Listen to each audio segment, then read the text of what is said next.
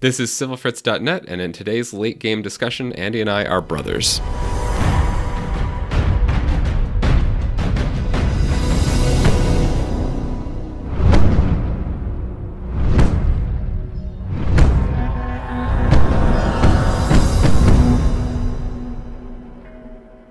But today, we're discussing a game that we started playing a little while ago, or quite a while ago. We played like an hour of it, maybe a little bit less than that, I think.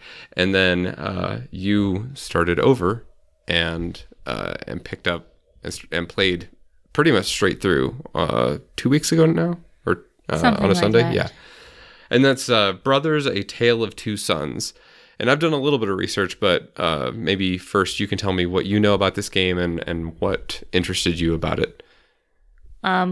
Basically, what I knew about it was from when we played before, which the first time we played it, we tried to play with both of us on one controller.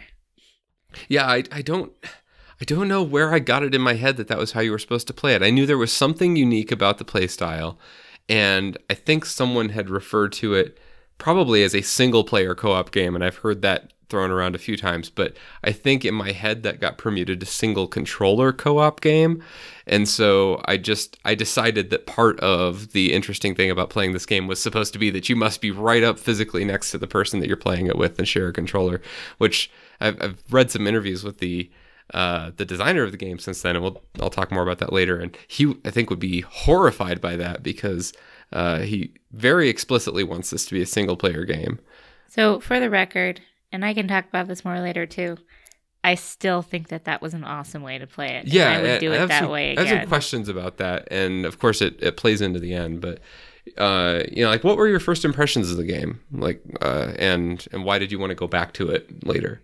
Well, even though it was a mistaken way to play it, I really liked the idea of playing together on one controller. It was very close, so I was thinking of it as this interesting teamwork project, which it is still. It has a lot of interesting controls if you do it by yourself, and that can take some getting used to. But at first, I really liked the way it looked. I like the way it felt. I've always been into games that feel beautiful and magical, and there's some sadness near the beginning, but I felt like the setting was really great and set up for a really great sort of gritty fairy tale. And I liked that a lot. And I really liked the teamwork aspect of it, which again, I was kind of disappointed when I learned that it was actually a one-player game. You play with your two hands as the two brothers. Yeah. So again, the director or designer or whatever of this game, his name is I think Josef Fares, I think is how you pronounce it. He's Wikipedia calls him Swedish-Lebanese-Assyrian.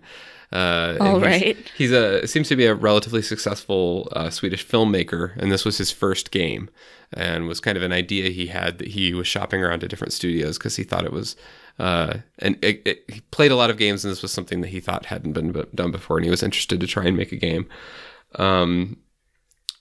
But I first was aware of Brothers because of its discussions on, or the Giant Bomb discussions of it. So this game came out in 2013, and it's difficult to overestimate the kind of state of indie games at the time and the change that has happened since then. So like go back. I wrote down some history. So like it all starts with Steam being released in like 2003 or 2002. Okay. Not this game, but like the historical context for this game. This game is important, or it happened in an important period of time. So like games have changed a lot in the last decade or so. And it kind of starts when Valve releases Steam as a way to kind of get away from publishers and publish their own games digitally. And they released Half-Life 2 on Steam. But then you saw more and more people wanting to publish games independently rather than go through a physical media publisher, kind of the traditional retail circuit.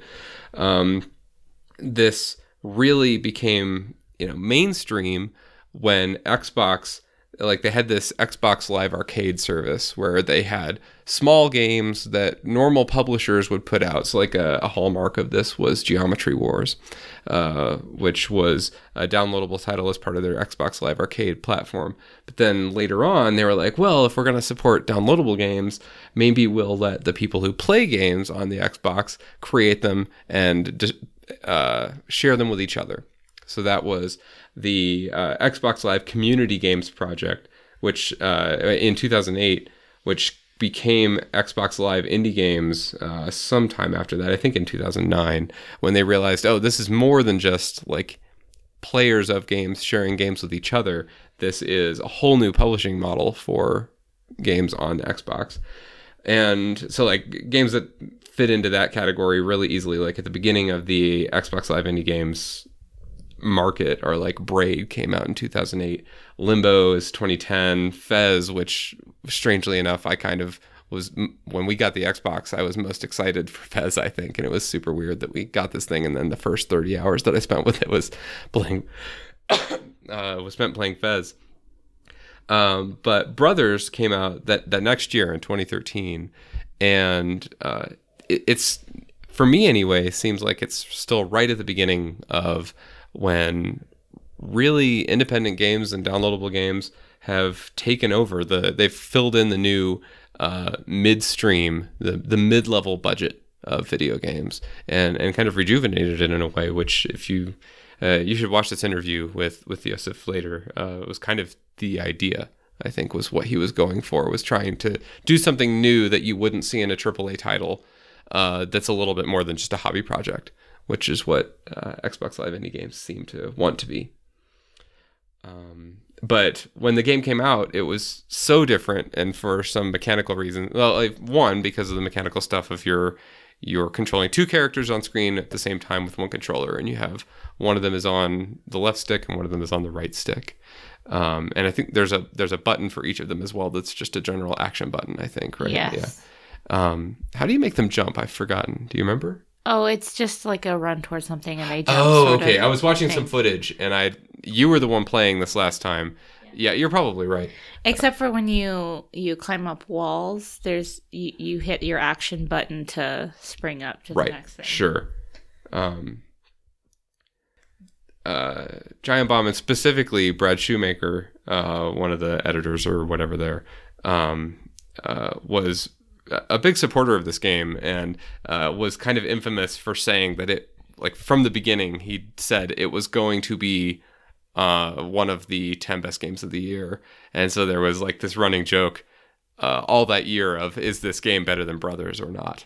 And trying to find 10 games better than Brothers to knock it out of the top 10 list. And then at the end of the year, there were strong discussions about whether or not this game was notable enough to be Game of the Year, even though it was this really pretty small indie game from a relatively unknown creator. Anyway, I've talked a lot now because I did some research and I got excited to talk about it. But like, what was your reaction to the mechanical stuff once you started playing it single player? It was really interesting for sure. It's a way I hadn't had to make my mind work before in a game, and I would find that if I didn't keep the brothers on the same side of the screen as their respective thumbs, that suddenly my brain would like flip out and I'd start making them run in exactly the wrong direction, and it would take me a second to resync where I was. And that was kind of funny because sometimes I made really crazy mistakes just from my, it's like when you try to rub your belly and pat your head kinds of things where you feel uncontrollably like you're doing the wrong thing. So if they crossed paths where they were running away from a bad guy, suddenly one of them would start running back toward the bad guy, right. That kind of thing. So the creator, one of the quotes I pulled out from this interview is, he said, "My hope is that your left hand is Big Brother, your right hand is Little Brother." And more than just like the mechanical reality of that, but that you would feel as connected to them as that. Did you ever feel that close to the characters, or was it more disconnected than that for you? So I'm going to say no. I really felt I saw them as a unit the whole time. And obviously it worked better to keep one on one side of the screen and one on the other side. But no, not actually. I did feel very much that they were both present and the whole controller was the team, but I didn't separate them either. Oh, you didn't think of them as individuals so much as a cooperative unit that you were controlling with the single controller. Yeah, that's interesting. So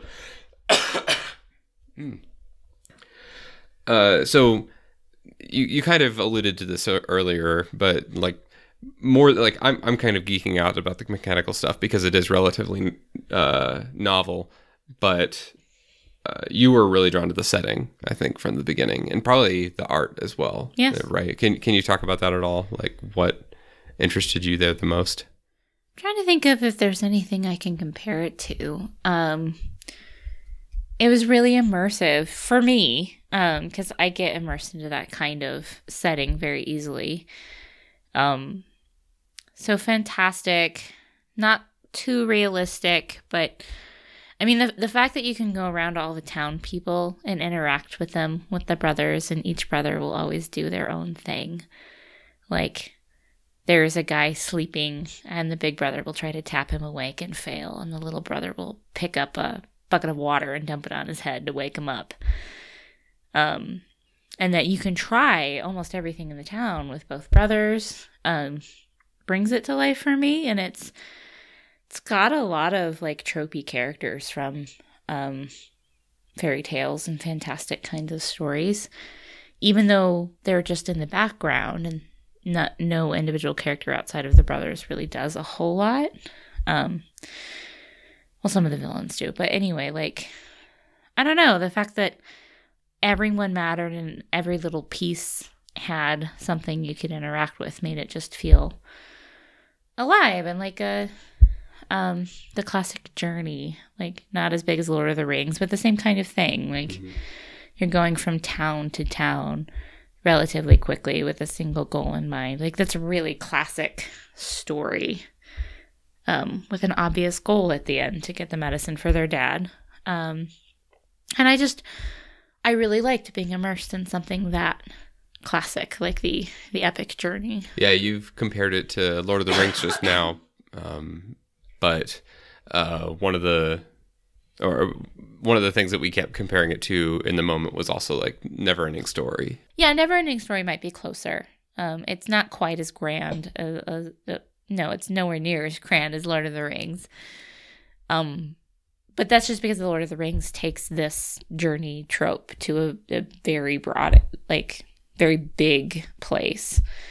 But it's still a classic fairy tale kind of story. Now, one thing that we haven't talked about yet is, so you and I, the first time we played this, when I first got it, I forget how I got it, but I pulled it out and said, hey, this is a game that I think you'll like, and you and I played it on a single controller for a while. But then when you went back to it, you were looking for something to play with the kids. And so, like, just in terms of the setting, and we'll talk about the ending later, but just in terms of the setting, I think you had a really good reaction to, like, all of the little details, like you said, that they were getting into that quite a lot. Yeah, our boys specifically were really involved in it, which we play games with them a lot, and they will be into it to lesser or greater extent, but they wanted me to try talking to all the people, and they thought the stuff the boys did was really, really funny. Specifically, that they did different things was important to them. And I mean, they're brothers, so I think they related to it a lot. There's one scene where the brothers go to like a bunny farm. And if you have the big brother interact with the bunnies, he like pets them nicely. And if you have the little brother do it, he picks them up by the ears and carries them around. And they just thought that was amazing. And just all the little things were specifically fun to them right away. So while I was a little bit interested in the game before, immediately with our boys watching, I was like, this is great. They are picking up on everything. And this game is made like it doesn't have written words. And they're not even speaking. They're using the kind of Simish language. Yeah, so the what I think this was just on Wikipedia or something, but it says that the fictional language in the game that all the characters speak to each other was supposed to be based on Lebanese Arabic, which is... I believe that. Yeah, it has kind of that quality to it. Hey, Nai!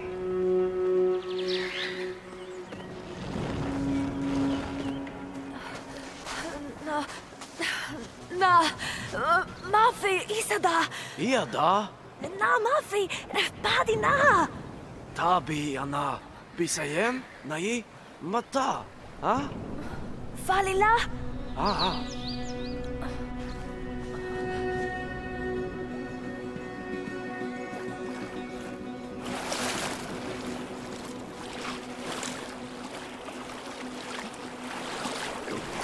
But it meant that the game is really strong non-verbally, which is great. Yeah, there's a lot of kids. big pantomime in it. Yeah, and so they were right there with it in ways that even speaking games don't catch them. So I thought, wow, what a way to like have my boys really invest in a story without like a lot of assistance. They are in it and they know what's happening, and they were narrating everything and getting it right of what was going on. We'll talk about the story. So what is the plot of Brothers? Or I guess Brothers: A Tale of Two Sons is the full title. What happens in Brothers? So, in the beginning, the little brother has like a flashback of watching his mother drown, which that was a little hard with the kids, but we got through it. It's the kind of thing that happens at the beginning of every Disney movie, so... Yeah, it's true. They're into killing off parents. So we talked about it.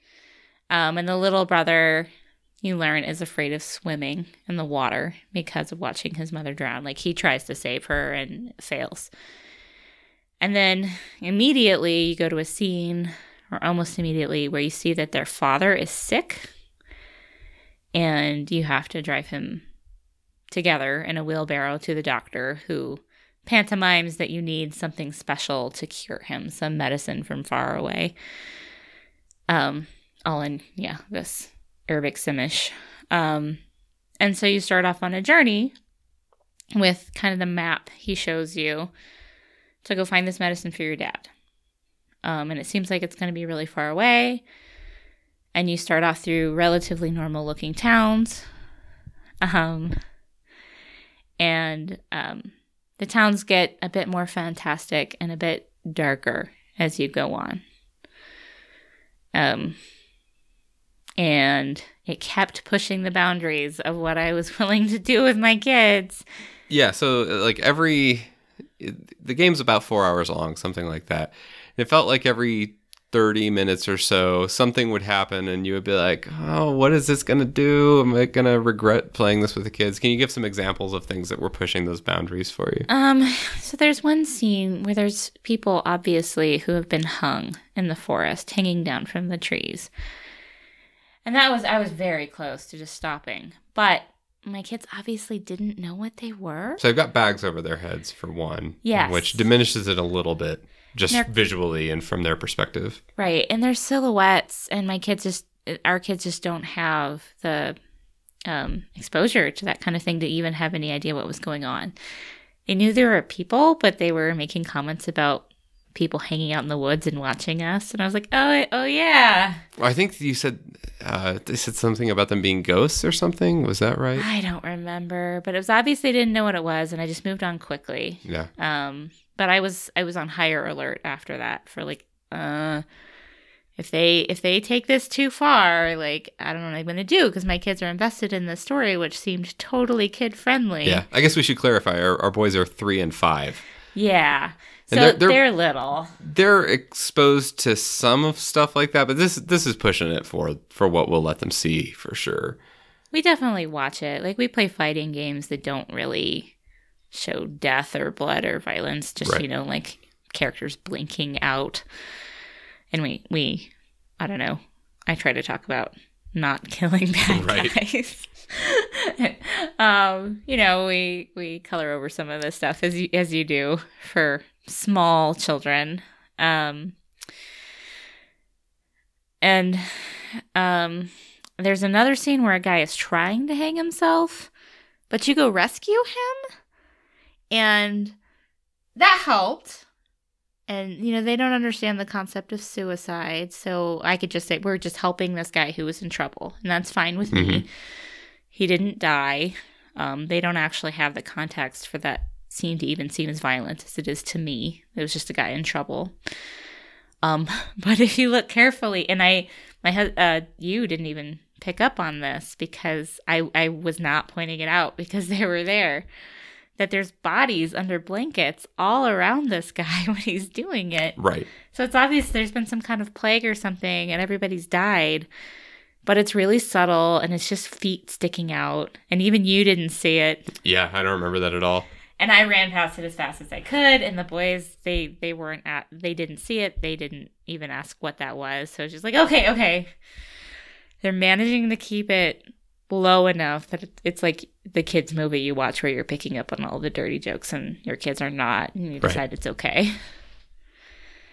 But then you get to the scene where the giants have been at war and they're like all dead, and you have to kind of go through the maze of bodies. And our oldest son picked up on the fact that there was blood in the river, and I was like, and he just kept saying yucky blood. Yep.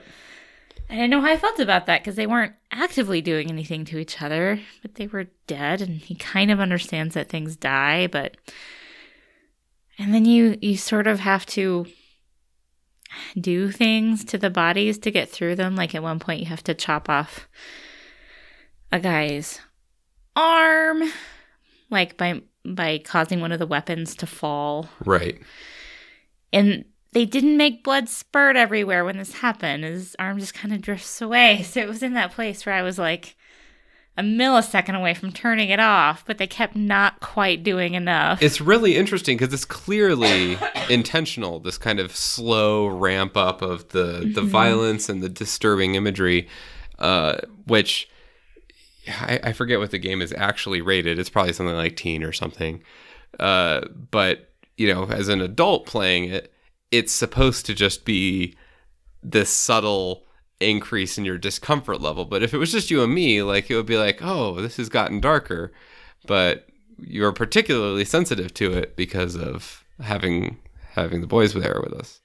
Right. And I kind of was justifying it to myself because I've read all the Grimm's fairy tales, the real ones. I was like, well, this is kind of that, but they're not explaining everything that's going on. So the boys aren't even getting it full force, and they didn't seem disturbed. Right. I was really keeping an eye on them, and I don't necessarily think they need to be sheltered from all death, and it wasn't like actively happening on the scene. So I was right on the edge, and they were so invested in the story. It felt like it would have been cruel to turn it off. And every time I'd get to a new place, it would be just like the tiniest bit more than the last one. Yeah, and so it was because of that, and I knew some things about how the game ended, but I didn't know everything that happened on the way there. So while you were playing it, I went and got a walkthrough to check and see what set pieces were coming up, to kind of advise you if it really was going to get to a point where it was going to be, get too violent or too dark or something for them. And that started right before the hanging stuff, and or right before the single guy was about to hang himself. Mm-hmm. And it seemed like that was the most extreme thing. And then, of course, all of the stuff with the giants later was more than we expected. But even that, I think, was not as questionable as the hanging. That was more fantasy violence stuff than really disturbing. Even if you read like Lord of the Rings or Harry Potter, like people die, and again, you didn't see it. And even though you had to move through the bodies, they really didn't. They didn't have blood spurt or make it terribly graphic or anything. At one point, you have to shoot a giant in the head to make his body fall over. With a big like fixed what am I trying to say? A crossbow. Yeah. And at that point I made the boys cover their eyes because they had no idea. And he just fell over. Yeah, it ended up not being as bad as we were afraid it was going to be. But then that was the only time where we were like, okay, boys, let's not look at this. And then it wasn't much. But. Yeah, but I mean, it was so on the cusp. Like, there is blood, there are dead bodies. It's fantastical because they're giants. Like, anyway, do you want me to go all the way to the end and what happens? Well, before we do that, so you focus mostly, and this is why I asked you, on set pieces in the game that concerned you with the boys. But can you talk about large set pieces and things that happen in the plot that you really enjoyed, things that you liked? You've talked about the little things, but were there any big moments that you thought the boys were really into or that you liked even without that? Yeah.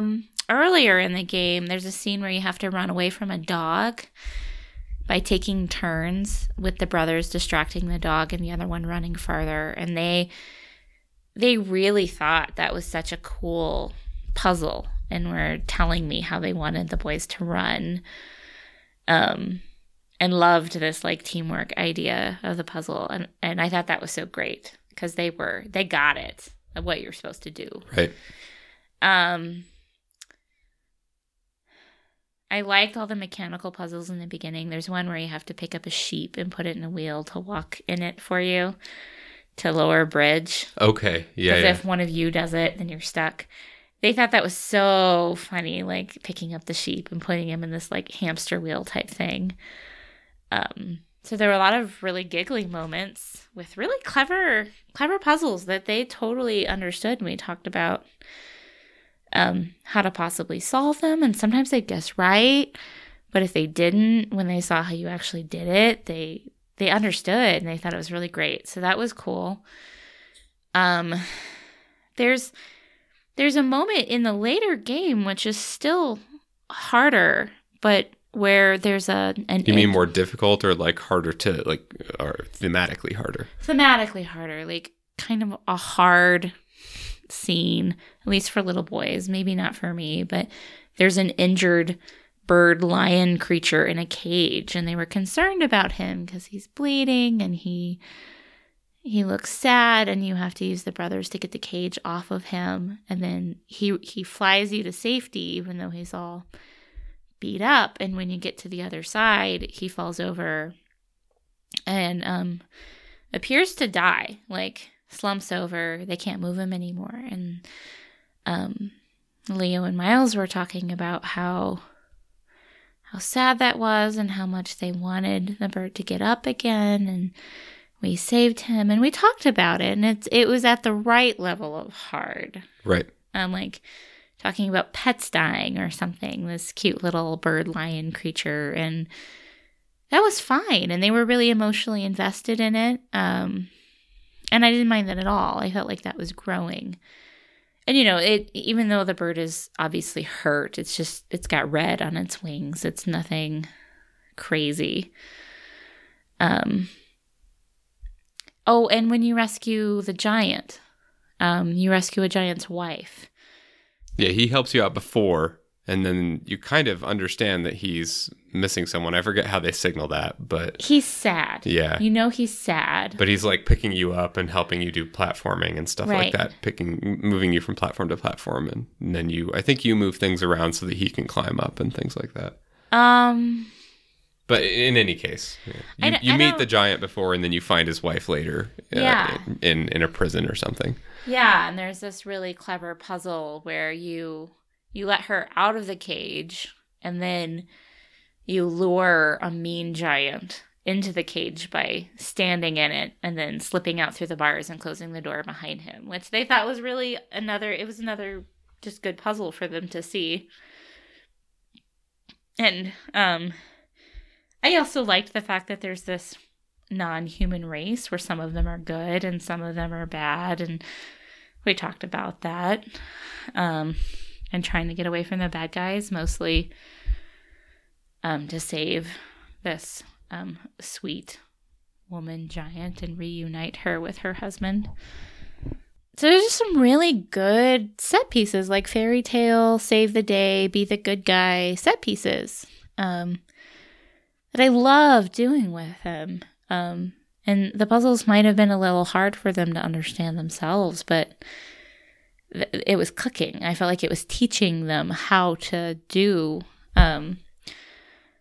that kind of lateral thinking in a very appropriate, fascinating, engrossing way. All right, so we've tiptoed around it a little bit, but the thing that makes this conversation the most interesting, I think, beyond, look, there is a game and we can say the same things about this game that anyone else would say, is that you had a specific reaction to the end. And so first, let's talk about the end from a plot perspective, and then talk about it from a mechanical perspective. Okay, so in the plot, suddenly things get weird. Well, you rescue this damsel in distress from what looks like a cult, like standing around her ready to do who knows what. They don't do it, but you scare them by stacking the brothers on each other's shoulders and letting her go, and you all run away together. And then there's kind of this light romance going on between her and the older brother. And then she turns into an evil spider woman, and she tries to eat them, and they have to fight her. All in the span of like 10 minutes. Yeah.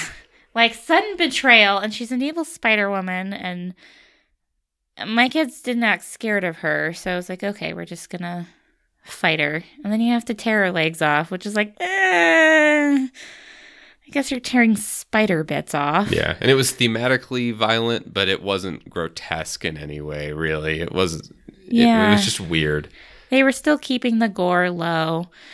But then at the last second after you beat her, she like spears the older brother in the stomach, and he's obviously seriously injured. And you limp together to the last part of the game where there's this tree that has the magical serum. Yeah, that you're water to bring of life to your... stuff. And the big brother is too injured to climb the tree. But it's like, it's this magical water of life. So you automatically I assumed that the little brother was going to go get it and bring some to his big brother and then go save his dad. Because I knew nothing about this game, like you did. And instead, when the little brother comes back down, the big brother is just dead and nothing will revive him. And you have to bury him all by yourself. And the big reveal of the game is that half of your controller stops working because the big brother is gone. And I know why that's supposed to be all cool and artsy and wow, that makes you think. But that was not my reaction to it. There's more to it, though, because you say that half of your controller stops working, but that's not the end of the end. Sure. And then the little brother, the owl creature, lion creature, somehow comes back, who we're really sure was dead. And he climbs onto its back and flies home after he's buried his big brother. And there's all these things that, like climbing high cliffs that he couldn't do by himself before, that he finds the strength to do, and to do those things, like your controller starts to shake and you click the old big brother action button, and the big brother or the little brother, like he'll back up and take a running leap at the cliff he couldn't climb before, and suddenly he does it. Or the handle like lever that was too heavy for him, he'll throw his whole body on it and pull it down. And when you press the button that was the one that you would use to control the big brother before. Right. And there's this kind of ghostly presence of the big brother at some point spurring him on. So it's really obvious that it's like he still has the strength of his brother. And the big thing is swimming, because it's been a theme through the whole game that the little brother can't swim. He has to hang on to his big brother to get across water. And you have this scene where he sees his mother and the ghost of his brother, and you push the button when everything shakes, and he swims. He moves his arms to do what he saw his big brother doing, and he manages to get across the water on his own. And he delivers the medicine back to his dad, and his dad is revived. And then you have the scene at the end where they're standing at both the mother and the big brother's gravestones, and the father is sobbing hopelessly and ignoring his little brother, and then everything goes to the end. Right. So what's your reaction to that to start? Total fury. Yeah, so you were upset at me And again, I knew that this happened because I knew the mechanical novelty of the game. I don't even remember how I first found out. Maybe they talked about it during Game of the Year or whatever. But like I said, I was reading a walkthrough, and the walkthrough listed that part as chapter 4 of 7. And so in my mind, I thought, oh, okay, so this doesn't happen at the end. This happens in the middle. And then you have another back half of the game where you play it as the little boy, and the whole stuff of realizing you have the strength of the older brother is that scale of a scenario. It's not just what it ends up being, something like 20 minutes at the end.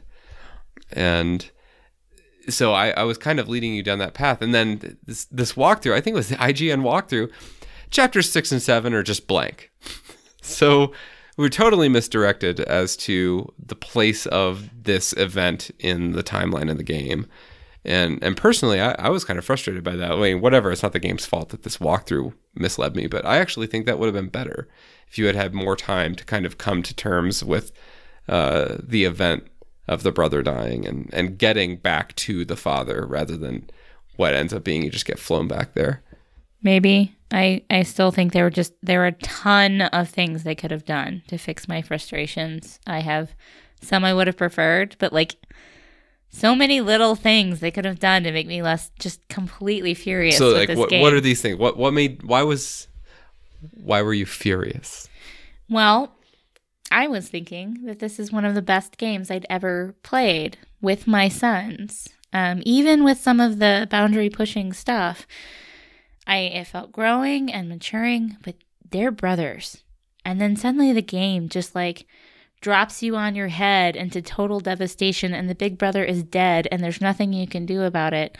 And suddenly it turned from a game, like a rare game that I could actually enjoy with my children, to, wow, this was never intended for them, and any impression I had that it could be was totally mistaken. It's still caught up in the video game world, which is just for a certain tiny niche of people, and playing together as families is lunacy. And I have just done this thing to my sons, like hurt them with this game. Leo the older brother did not react too badly, but it's the younger of our sons just was for a good 12 hours just devastated by this. I forget precisely what he was saying over and over, but it's something like, where is the other guy? Or something like that. And what happened to the other guy? The big brother. Yeah. Like, they know this word. Like, they're brothers. Right. And it doesn't help that the whole time we were like encouraging them to imprint themselves on them, because we were trying to say like, look how they're helping each other. Like, you guys should help each other. That kind of thing. Yeah, and I felt like the game just made a total fool of me, and it didn't start out that way. It just led me further and further into this thing, and I think if I'd played it all by myself, I would have had a totally different reaction. But I'm so dedicated to this is an art form that I can really draw my kids into and do with them. I'm one of the rare moms who plays with her children. Like, there are video gaming girls, and then there are moms, and they don't cross paths that often, of moms who genuinely can sit down and play, especially with their sons. So I was really excited about this. I thought it was a really unique thing. I felt like it failed in a really big way to be something different. And like, I'm in nerd culture all the time, and this artsy place that a lot of people in this culture come from. And I appreciate that. I'm in it too, but it made me have this intense feeling of we're so wrapped up in ourselves that we can't get out of it ever. And the whole game just suddenly seemed really pretentious to me of, oh, it thinks it's deep because it killed somebody. And when it could have been a really moving experience to have with my boys, instead I feel like I failed as a parent in letting them play this with me, and that I hurt them. And I was deeply angry. Just that they took this thing and made it what honestly really predictable to me of, sadness is deep. And I feel like that's not the first video game to do that. It's not the first anything to do that. But being a video game that was accessible to a family, as a fairy tale you could do together, that would have been new, and this wasn't. Well, let's not overstate. Like, there are novel things about this. The mechanical stuff is novel. The way that they use it, they use the mechanics of the way you play the game to give you an emotional reaction at the end of the story is novel.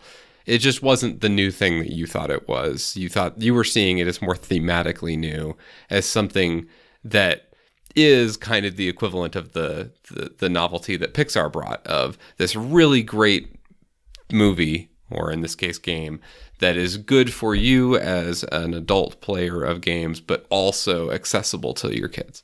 Right. And I think my expectations were so geared that way. It made me feel like I really did let it go too far before the end. I put up with the giant blood and all this stuff because I thought we were going towards like this ending that would kind of make it all seem worthwhile. And they had a big journey and it was scary and they did it and they saved their dad. And so to me, some of the scenes of at least the aftermath of violence would have been worth it and somewhat realistic to like a big journey you go on to achieve a goal. And instead, they all felt just abusive to me at that point. And I know it wouldn't feel that way if you weren't playing with small children. I do. The biggest thing to me, and I said this to Jonathan, is like what is obviously supposed to be so catching about this game is the part at the end when the big brother dies and, you know, your controls change because he's not there anymore. And you have the controller vibrating to tell you to use the big brother's powers. But my sons, who I was like just so invested in showing this game to, they didn't know that. Because it's a single player game. They couldn't feel the vibrations. They didn't know half the controller didn't work. None of that caught them. It was all lost on them. And the fact that I couldn't share what was even redemptive about what they decided to do with the story with my sons just made me feel like it was the most cliched, crappy thing I'd ever experienced. Well, and you talked about, or you said just a little bit ago about whether the ending made the game feel worth it. And even specifically, you pointed out like your frustration with the idea of the journey for salvation to, you know, go get the water of life or whatever for the father, where the older son dies along the way. So what has been gained? Nothing has been gained. You traded the life of a younger man for the life of an older one who would probably never have made that choice if he was given it. It does end up feeling very strange. It's almost as though it would have been better if one of the brothers was the one at risk and it was a father and a son instead. Sure. So yeah, that's something they could have done. I also really think they could have just incapacitated one of the brothers and had the other one have to drag him home. And they could have done all of the same stuff and then have him saved at the end for some reason. I don't know. Like they wouldn't have had to lose the controlling idea to do what they wanted. Or they could, I don't know, they could have the other brother. Yeah, they could do more of the journey with one brother and then have the older brother show up at the end like on the owl creature and have him have flown home.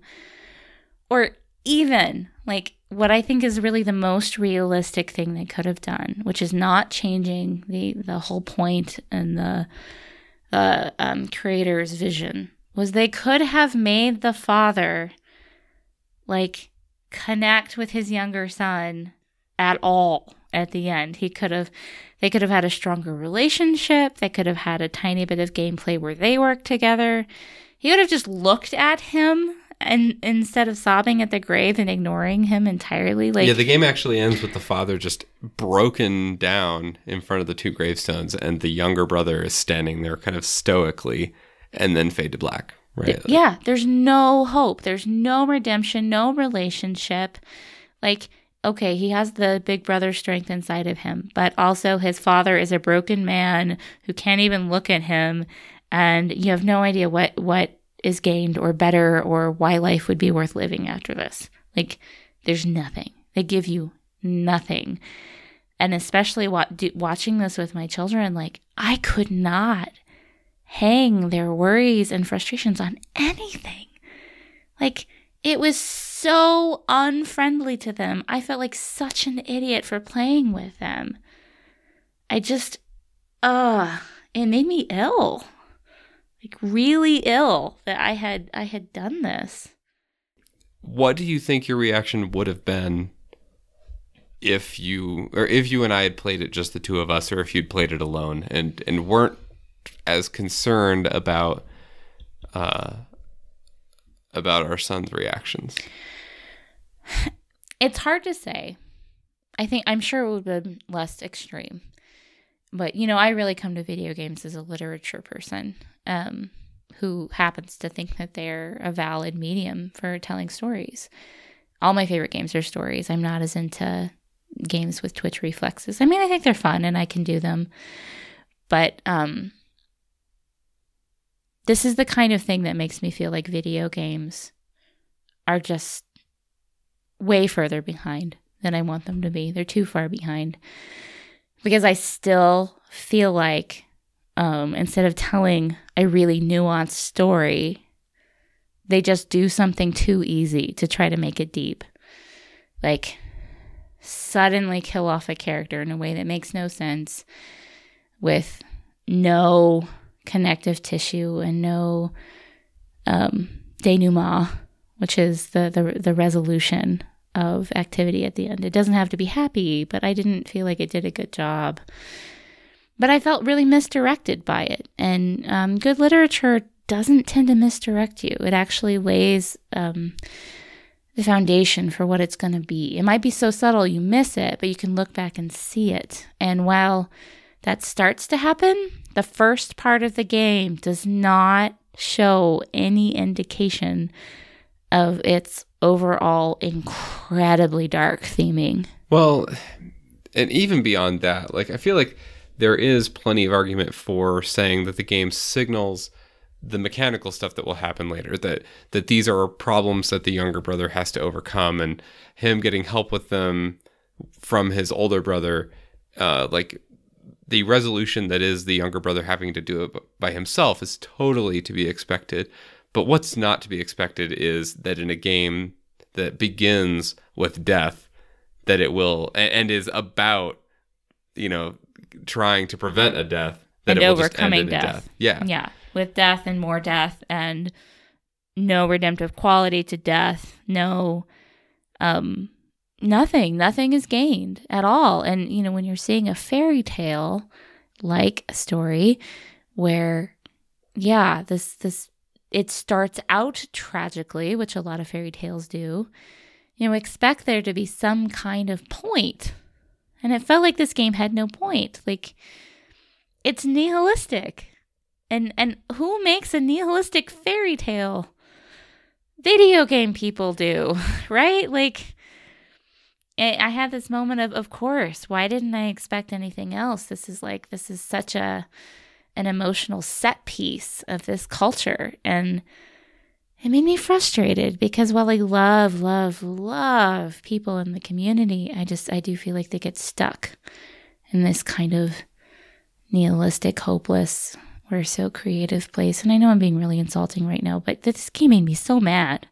It made me mad at like everyone, the universe, which I guess is maybe just what happens when you make a mom feel like she made a bad choice and hurt her children.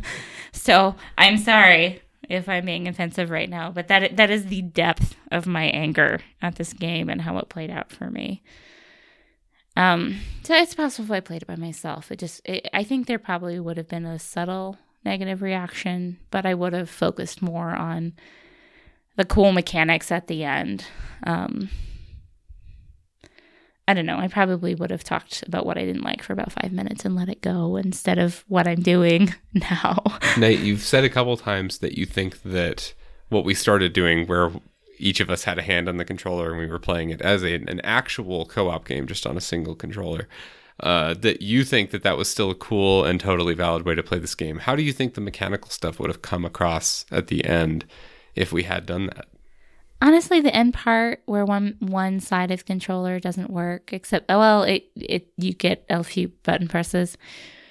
It's not that long. I think it would have just been kind of interesting to suddenly have one of person in your party, and if you didn't know what was going to happen, you wouldn't know which one of you it was going to happen to. I really think that actually could be a relational experience if suddenly one of you can't play when it's been a combined effort the whole time, and it lasts for 15 minutes.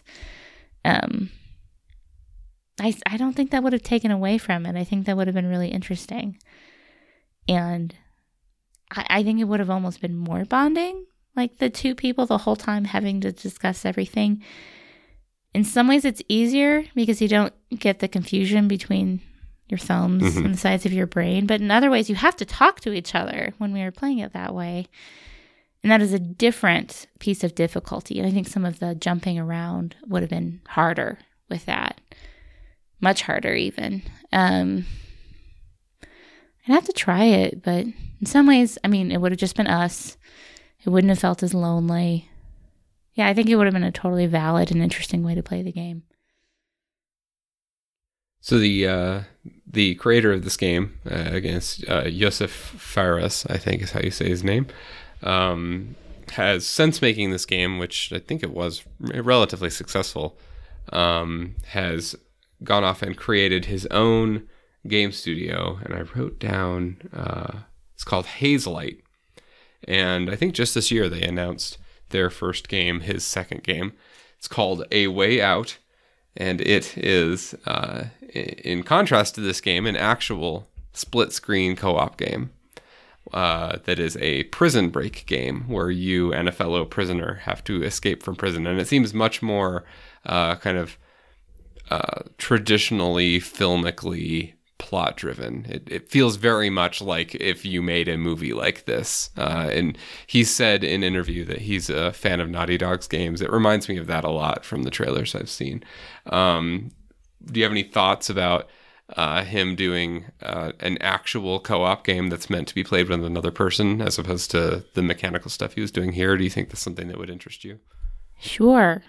But I'm not going to try to play it with our kids. Well, yes, this looks very much like a game we should not play with them. But it looks like a game you shouldn't play with them, which means I have no complaints. Right. Because no part of me has been deceived into believing that it should ever be played with their kids. Sure. So before we go, anything more that you want to say about Brothers or any of this? I would like there to be more games that are appropriate to play as families, not just for kids or for adults. Like, I hate The Division. I really liked how challenging this game could have been. And obviously I like it. If I really just totally hated the game, I would not be so passionately angry at it. That's good to hear, that you still think it's good or that you enjoyed. I guess those are not the words you said. You said you like it. Of course. Like, it's valuable. I just feel very betrayed by it. And like, I should have known better. I don't know. I haven't had a game do this to me before, but it could not have done it if I just hated it. Yeah, it's difficult because we want to play games with the boys. And like the easy response, like the knee-jerk response is, well, just like with a movie, you shouldn't play a game with them that you haven't played. And with this game, whatever, we could have played a 4-hour game and then maybe we'd play a 4-hour game with them again. But in general, games don't really work that way. It's certainly not the way we play games. We very rarely go back and play one again. And so the idea of trying to play a game first before we play it with them is kind of, it's not reasonable. It's not going to happen. I guess we could have read more. Yeah. I think we thought we knew enough. And you knew about the death at the end, but that doesn't automatically hit you as inappropriate for children. As again, it is. I didn't know that it was going to come off feeling so hopeless at the end. There are still ways that the plot could have handled a death like that and not made it feel so helpless, but it really does end that way. It just ends with the father like broken and crying on the ground and the son standing there emotionless. Like it doesn't give any of that kind of emotional resolution. It's just sad. I mean, I think if you just changed those 30 seconds, you could have led me to believe that I'm just a wet blanket about the Yeah, even if the vision. father had just been standing next to the son and put his arm around him, anything. Or have the brother smiling at them in like a Jedi friendly ghost sort of way. Like anything that I could point to have some kind of emotional resolution.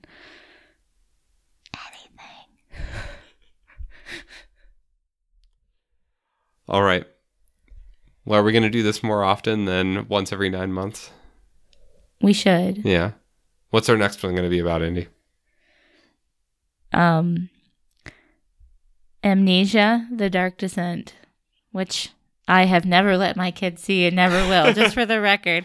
I feel like if anyone does listen to this, they'll be highly tempted to call me a bad mother for this experiment. And believe me, I've learned deeply a lesson about being very careful of what I assume about video games, even if they look sparkly and friendly.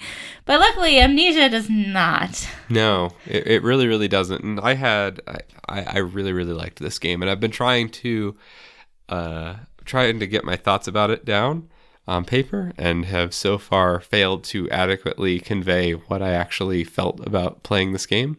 But hopefully next time you can get that out of me, I think. Yeah, that'll be the goal. I think you have some thoughts on the darkness of humanity. And I'm totally okay with that, because it is always about that. The whole thing is about that. There are no surprises. When it's hopeless, you expect it to be. Okay. Well, as usual, if you want to get in touch with me, I am Anderbubble on Twitter. Andy, do you want people trying to get in touch with you? And if so, how should they try to get in touch with you? I'm going to leave that information on a different podcast. Like a different episode or an entirely different podcast? Oh, different episode. I see. So we'll come back to that. So if someone really feels like mom hating, they have some space before they find me. I see. We still have late to the party at civilfritz.net as an email address. Either reach out to me on Twitter or send us an email, and we would love to incorporate your reactions and thoughts and complaints about Andy's playing of games with the kids into a future episode, so let us know. Until next time, thanks for listening.